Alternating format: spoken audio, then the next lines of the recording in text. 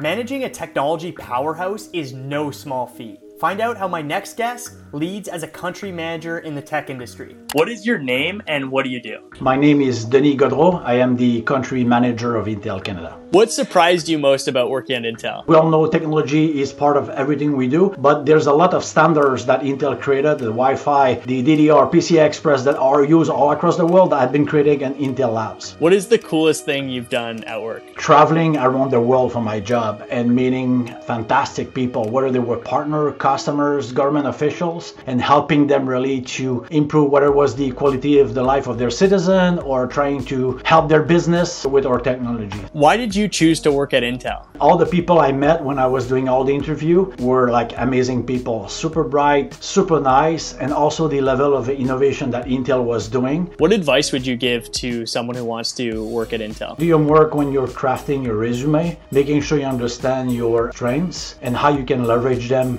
what role you're going to do, right? And show some passion that you're ready to learn and to work.